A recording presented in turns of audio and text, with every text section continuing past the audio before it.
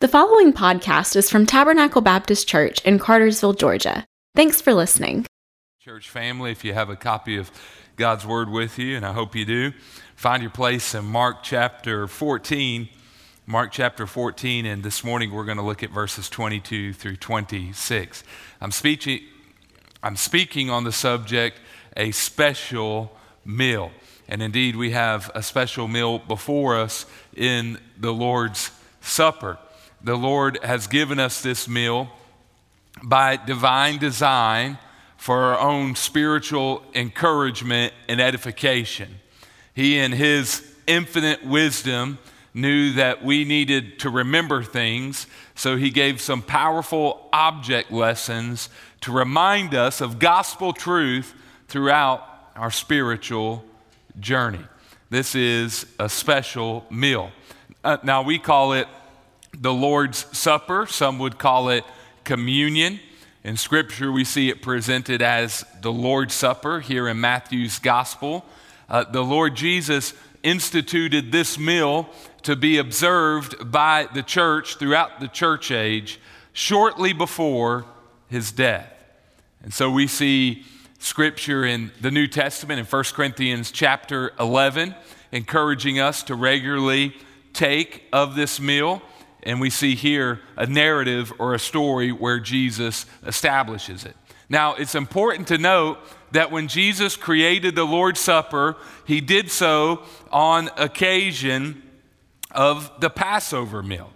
The Passover meal was one observed by Israel in Jesus' day and even to this day, but observed by Israel in Jesus' day as a commemoration of how the Lord took Israel out of Egypt. You remember that story? Moses said to Pharaoh, "You got to let my people go." And Pharaoh finally, after all of those plagues and the death of the firstborn, allowed the people of God to leave Egypt. And the Lord, shortly before they left, gave this meal as a meal of remembrance. Now Jesus, we're going to see in Mark chapter 14, tweaks the meal for the Christian church age, but it's indeed a special meal. Do y'all have any special meals that you enjoy? I have some of my favorite.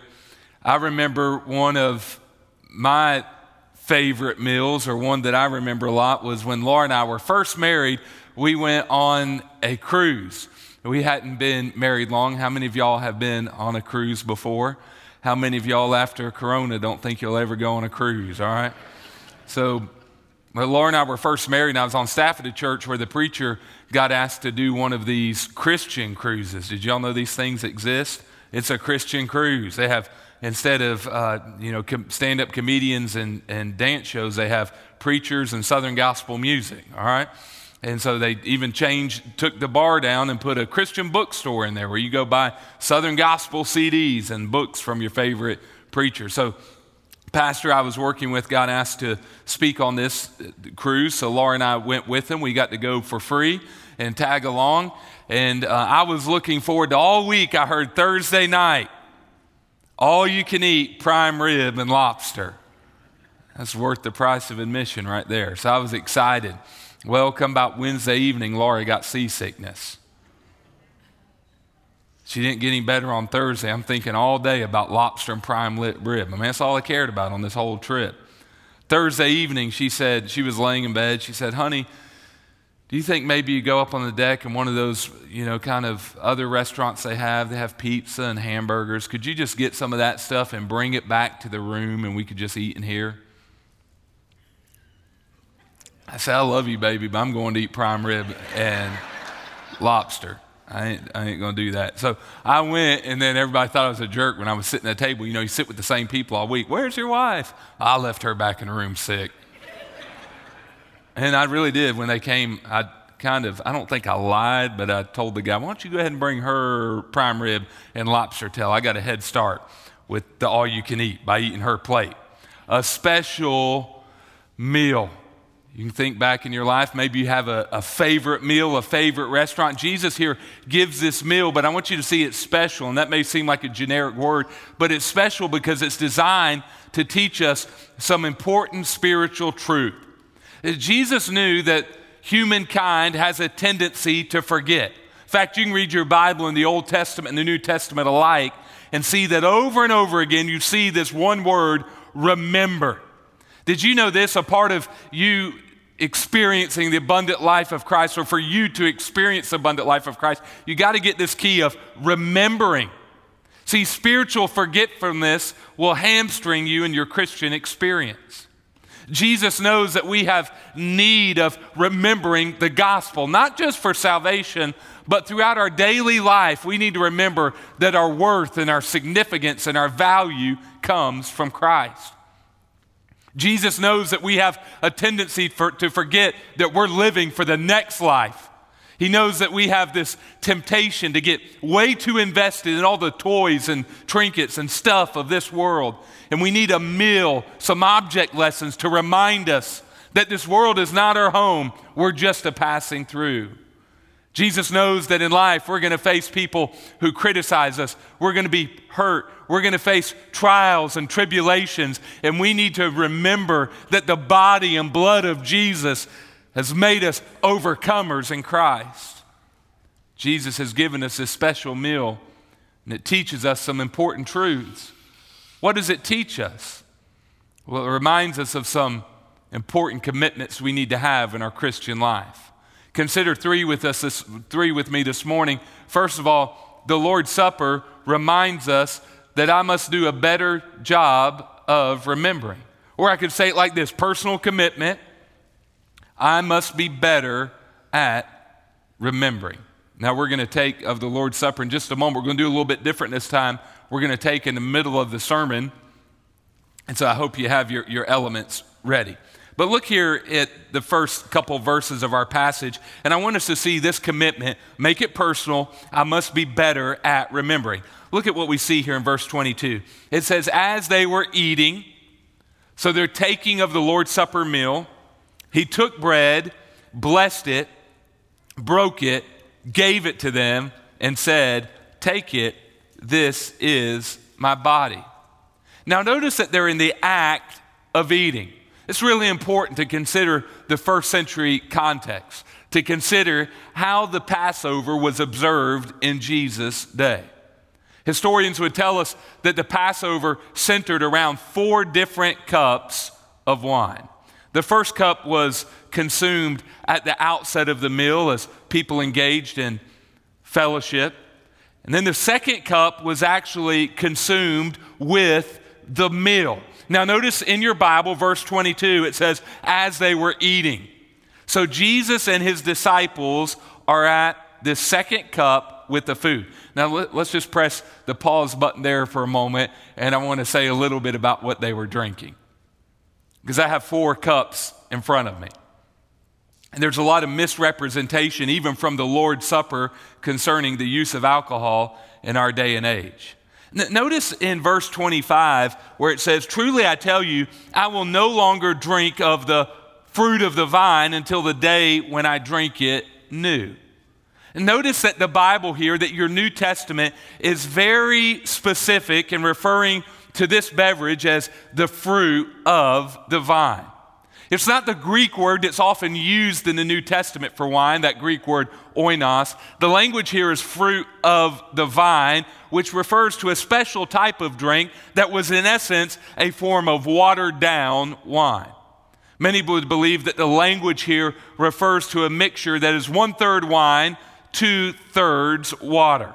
So notice the nature of what they are consuming here. And here they are on the second cup, and they're eating the food with it. In the first part of the meal, you had a cup of wine and fellowship. In the second part, you had the actual food items along with the second cup. The food items traditionally with this Passover meal would contain different types of bitter herbs. There would also be different types of roasted vegetables, some stewed fruits, and also meat was consumed at this time. Along with those items, the worshipers or observers would have eaten, according to Exodus, unleavened bread. I have matzah crackers with me this morning that are really good representation of what they ate during that time. You can get these on Amazon.com, all right? Or in your kosher food section at Kroger. They've usually got some of them. We'll say more about those later. But here they come to the second part. Now I want you to think about the tradition here. Tradition said this: the head of the household normally led the meal. Here Jesus is leading it because he is the head of the household, the church, the leader of the 12 disciples. And tradition would say that when the head of the household began to serve the bread, the youngest in the household was prompted to ask, "Father, why do we take of these items?" And at that moment, the father would tell of how the Lord had called Abraham, of how the Lord had orchestrated circumstances that led Israel into Egypt. The father would then tell about the cruel, harsh bondage under a Pharaoh who did not know Joseph.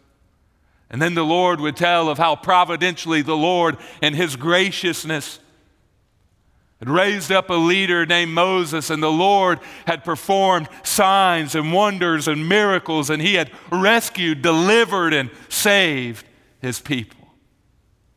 The meal was a time for families to remember the good things that God had done. And here this morning, Jesus taking this meal and tweaking it and changing it and saying, "Take this bread and eat it. It is my body." And in verse 23, he took a cup, and after giving thanks, he gave it to them, and they all drank from it. And he said to them, "This is my blood, the blood of the covenant, which is poured out for you."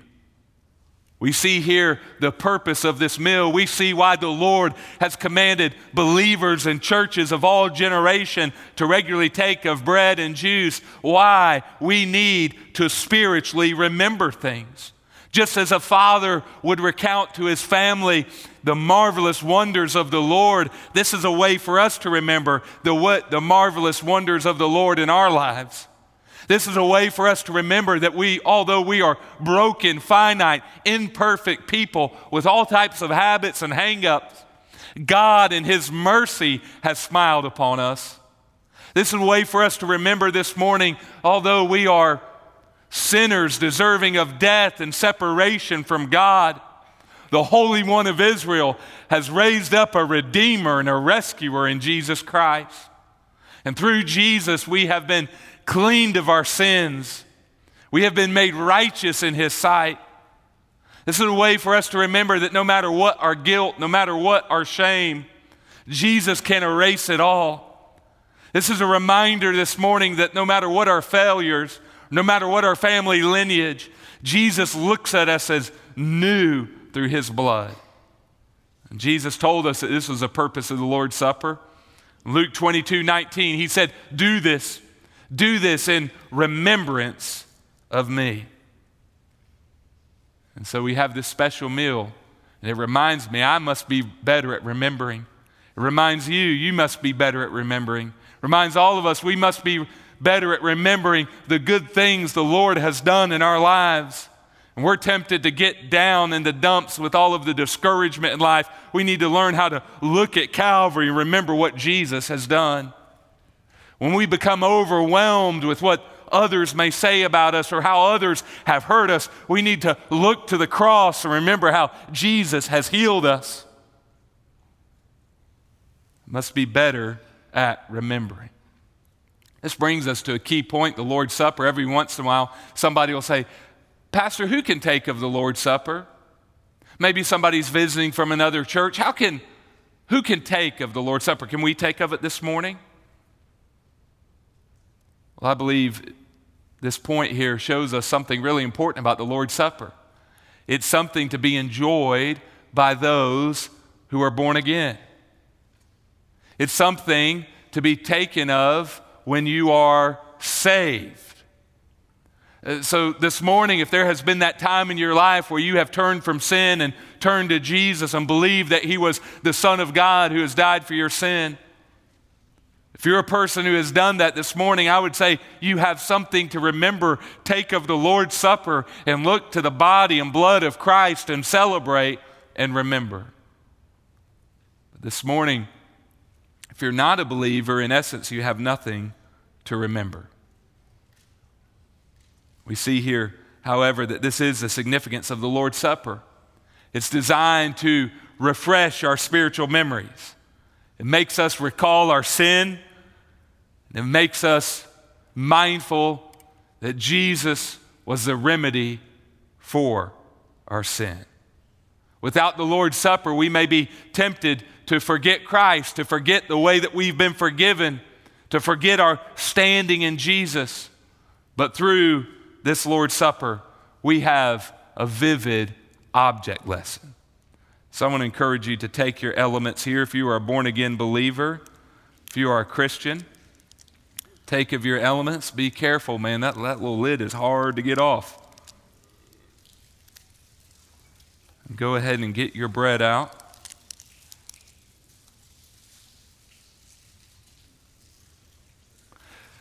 So in life, we've got to be good at remembering things, right? Growing up, I was kind of that airhead child that it seemed like I forgot everything. My dad, I remember at the rehearsal dinner for my wedding, gave a speech, and he let Laura know how she needs to be good at reminding me of things. He'll forget anything. If his head wasn't screwed on, he'd lose it.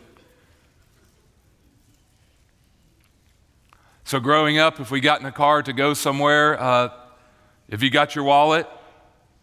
Have you got your keys? He'd run through the list before we left the house, wanting to make sure I remembered things. Not long ago, I was home and in town, and I got tickets to a Braves game, and I was excited to go to the game with my dad, and I went and picked him up, and we got in the car, and he said, "Show me the tickets." I wanted to make sure I didn't forget them. So nowadays on my phone, I have an app called Things, Thing. You can insert anything you need to do, and it's my reminder app. We know how important it is to have reminders. Jesus was a master teacher, and he really knew how to teach and make a point well, so he gave us object lessons. See, we're tempted in our Christian life maybe to pat ourselves on the back and think we're really wise and we know it all and we're righteous and we saved ourselves. But Jesus gave us an object lesson to remind us that it's only by his body and his blood that we have any righteousness. The Lord knows that sometimes we can be a little bit hard on ourselves and we can have an inferiority complex and feel like we're not good enough. And the Lord gave us this object lesson to remind us that through his body and through his blood, in God's eyes, we are good enough.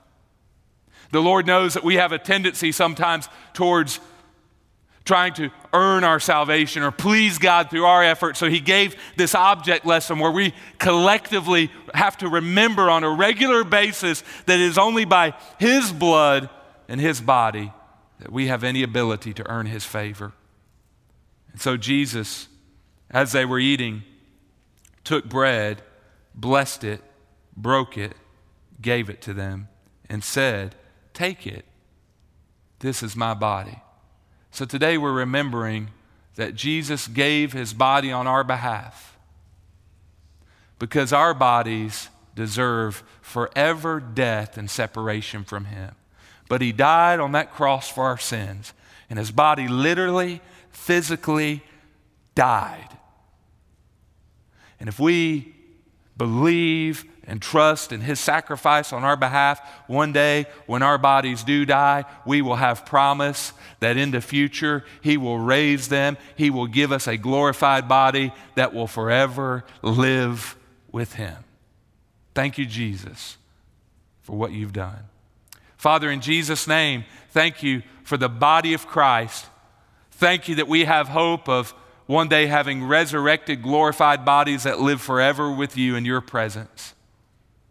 Help us to live lives of gratitude for all that you've done. I pray in Christ's name, amen.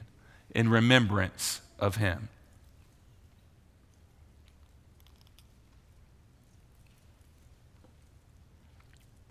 Secondly, Jesus took the cup and he gave thanks, verse 23, and he gave it to them and they drank from it, and he said to them, "This is my blood of the covenant, which is poured out for many." And in the cup, the disciples would have seen the dark liquid that in a way represented or looked like blood. They knew in their day that wine was used for cleansing. You go read the story of the Good Samaritan and see how he placed wine on the cuts of that man who was beaten and bruised on the side of the road. And so in the disciples' mind, they knew that this was often a symbol of cleansing. And Jesus held it up and used it as a symbol for his blood to teach a lesson. Although we are all stained by sin and imperfection and unrighteousness and transgressions, Jesus gave his lifeblood on our behalf.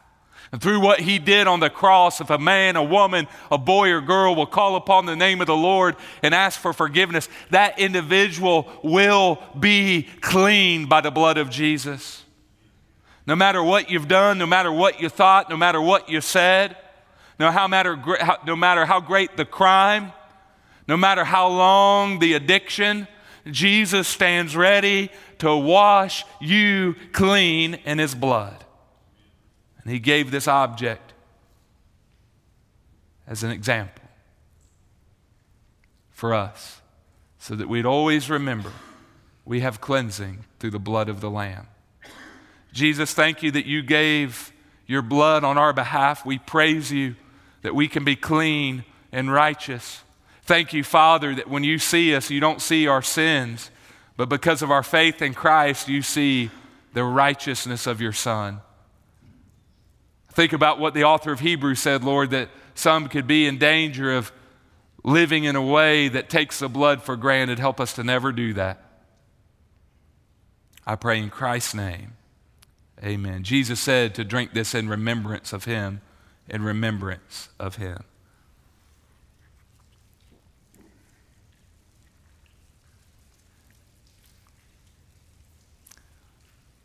The Lord's Supper teaches me some important truths.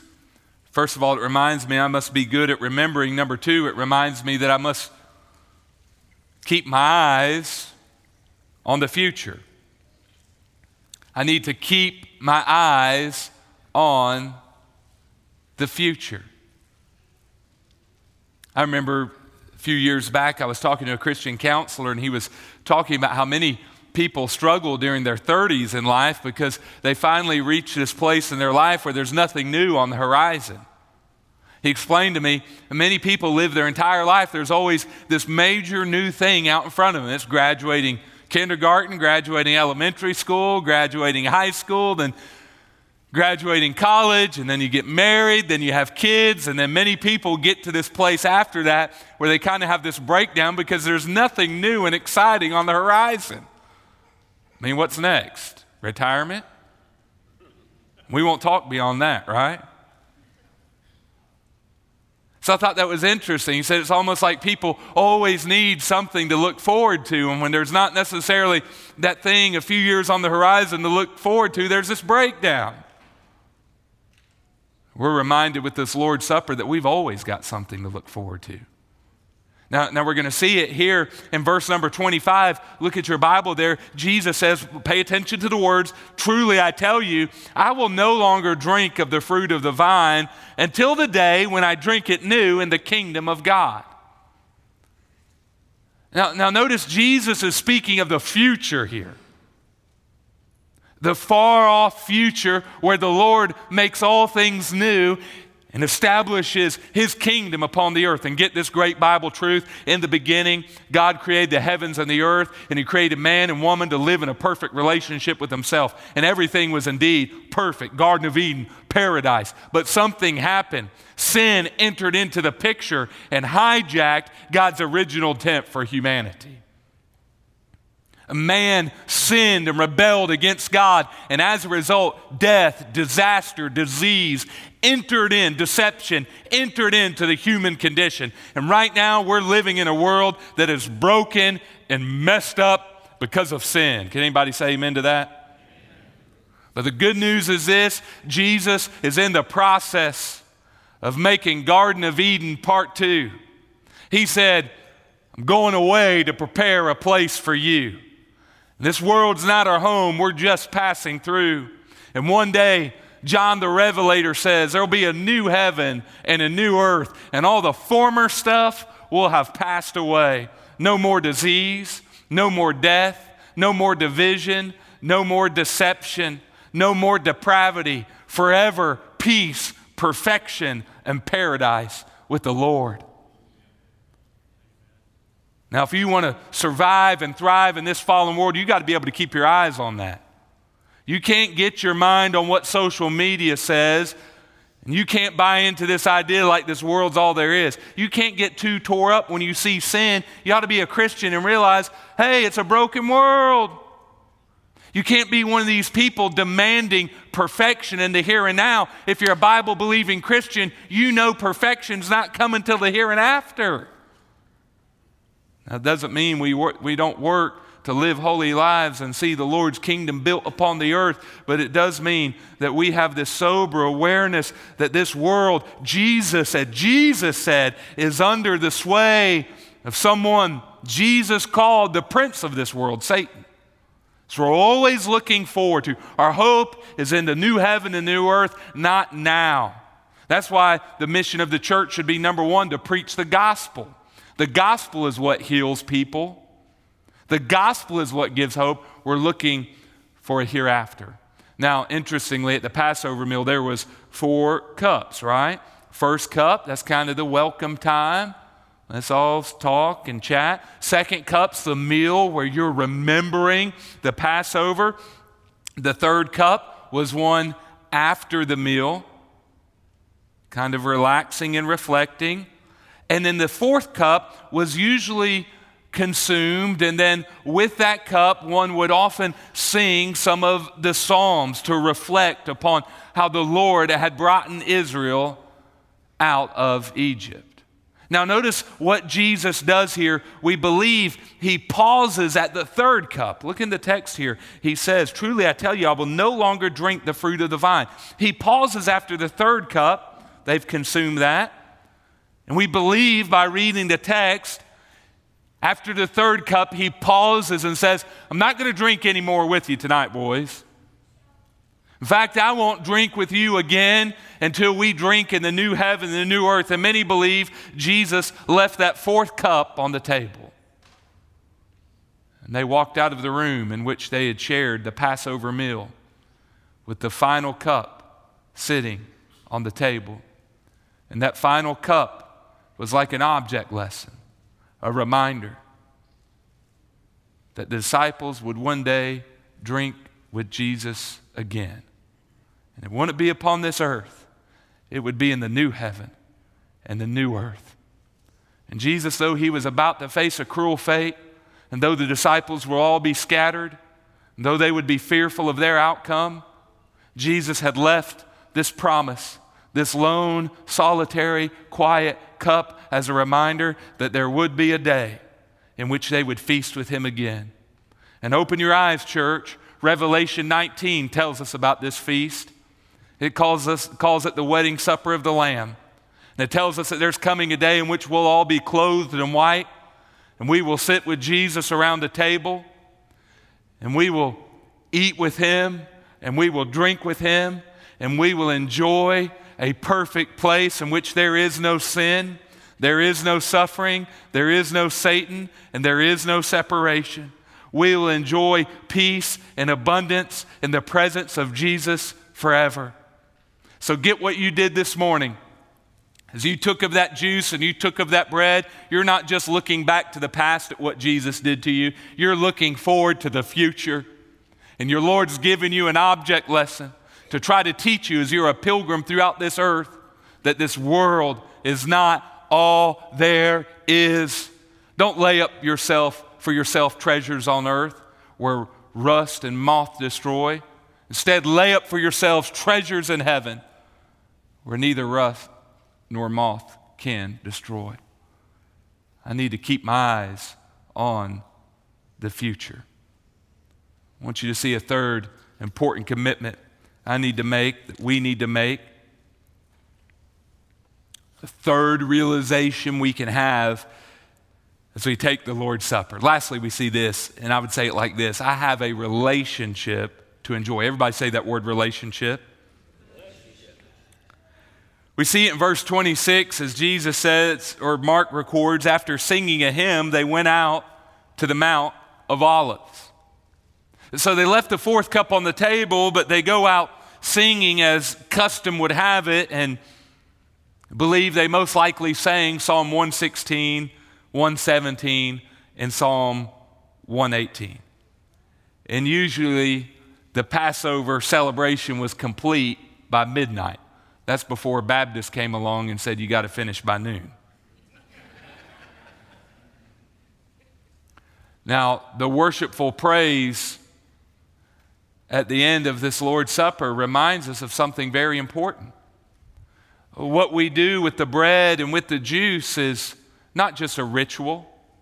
This isn't some cold, legalistic observance. This isn't something of liturgy and formality. This isn't something where we should be necessarily focused on making sure everybody's got the right cue and we march in order and we chant the right words and we take up things in the right way. Sure, there should be reverence here, but get the point. They're praising. They're worshiping the Lord. Remember what Jesus said in John chapter 4. Here is what the Lord wants: those who worship Him in spirit and in truth. Notice this focus on worship here. This focus on worship is a reminder that through Jesus Christ, we have not just religion, but we have relationship. Through Jesus Christ, we as God's people have this experience of a soul-to-soul connection with God. We're not just blindly, coldly, legalistically taking elements, jumping through some religious hoop, hoping that it makes God happy. We're not earning our salvation by taking of these elements. No, we are worshiping the Lord and experiencing a soul-to-soul relationship with Him. Jesus talked about how the Lord's Supper carries this meaning. In John 6:53, He said this, He said, "Truly I tell you, unless you eat the flesh of the Son of Man and drink His blood, you do not have life in yourselves. The one who eats my flesh and drinks my blood has eternal life, and I will raise him up on the last day."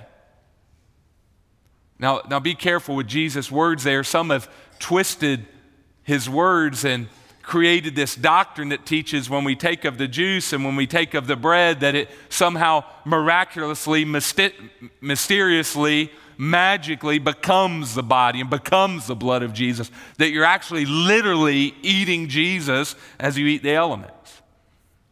That's not the meaning here. Jesus, it's obvious here, is using figurative language. In fact, that's impossible because Jesus was standing in front of His disciples at the first Lord's Supper. How could the bread and the wine actually literally become Him if He was in front of them? So that's not the meaning. Jesus is using a symbol. He's using metaphorical speech where He speaks in John 6 of us eating His body. What is He doing? He's using an object lesson to depict the intimacy we have with God through Him. Now when you eat, what happens? The food goes into your mouth, down your throat, through your gullet, into your stomach. Gastric juices are released, right? Y'all follow me? Y'all think about this when you're eating your chicken a little bit later on. All right? And the gastric juices begin to break down that food, extracts the nutrients and the cholesterol, amen. Extracts the nutrients and begins to send it through your bloodstream to your vital organs and to your body parts. And that food gives you energy and life. That food becomes a part of you for the most part. Now, Jesus here uses that as an example to speak of our relationship with him. He metaphorically speaks as if we eat Christ, he becomes a part of us. He goes into us, enters into our being. What's he talking about? He's talking about the Holy Spirit. That through him, we have this vital connection to the Lord, where in John 3:3, he actually becomes a part of us. Jesus uses metaphorical language to speak of the real intimacy we have with God, the closeness we have with God through him. And so as we take of the Lord's Supper, we actually get a reminder of that. We eat this bread, and we take of the juice, and now it's in our bodies, representing the body and blood of Christ. It's being broken down and assimilated into our bloodstream. We have this marvelous picture that Jesus is a part of us. It's a reminder we've been made for relationship. I have a relationship to enjoy. So get this, if you are a Christian, you're never alone in life. Though Jesus is currently at the right hand of God, Hebrews 1:3, Scripture teaches he's also right now in your heart. And throughout life in Jesus Christ, that friend that sticks closer to a brother, you have a guide, you have a teacher, you have a helper, and you have a comforter. No matter what life throws your way, Jesus is with you. You have a relationship to enjoy. For more information, visit us online at tabernaclebaptist.org. Thanks for listening.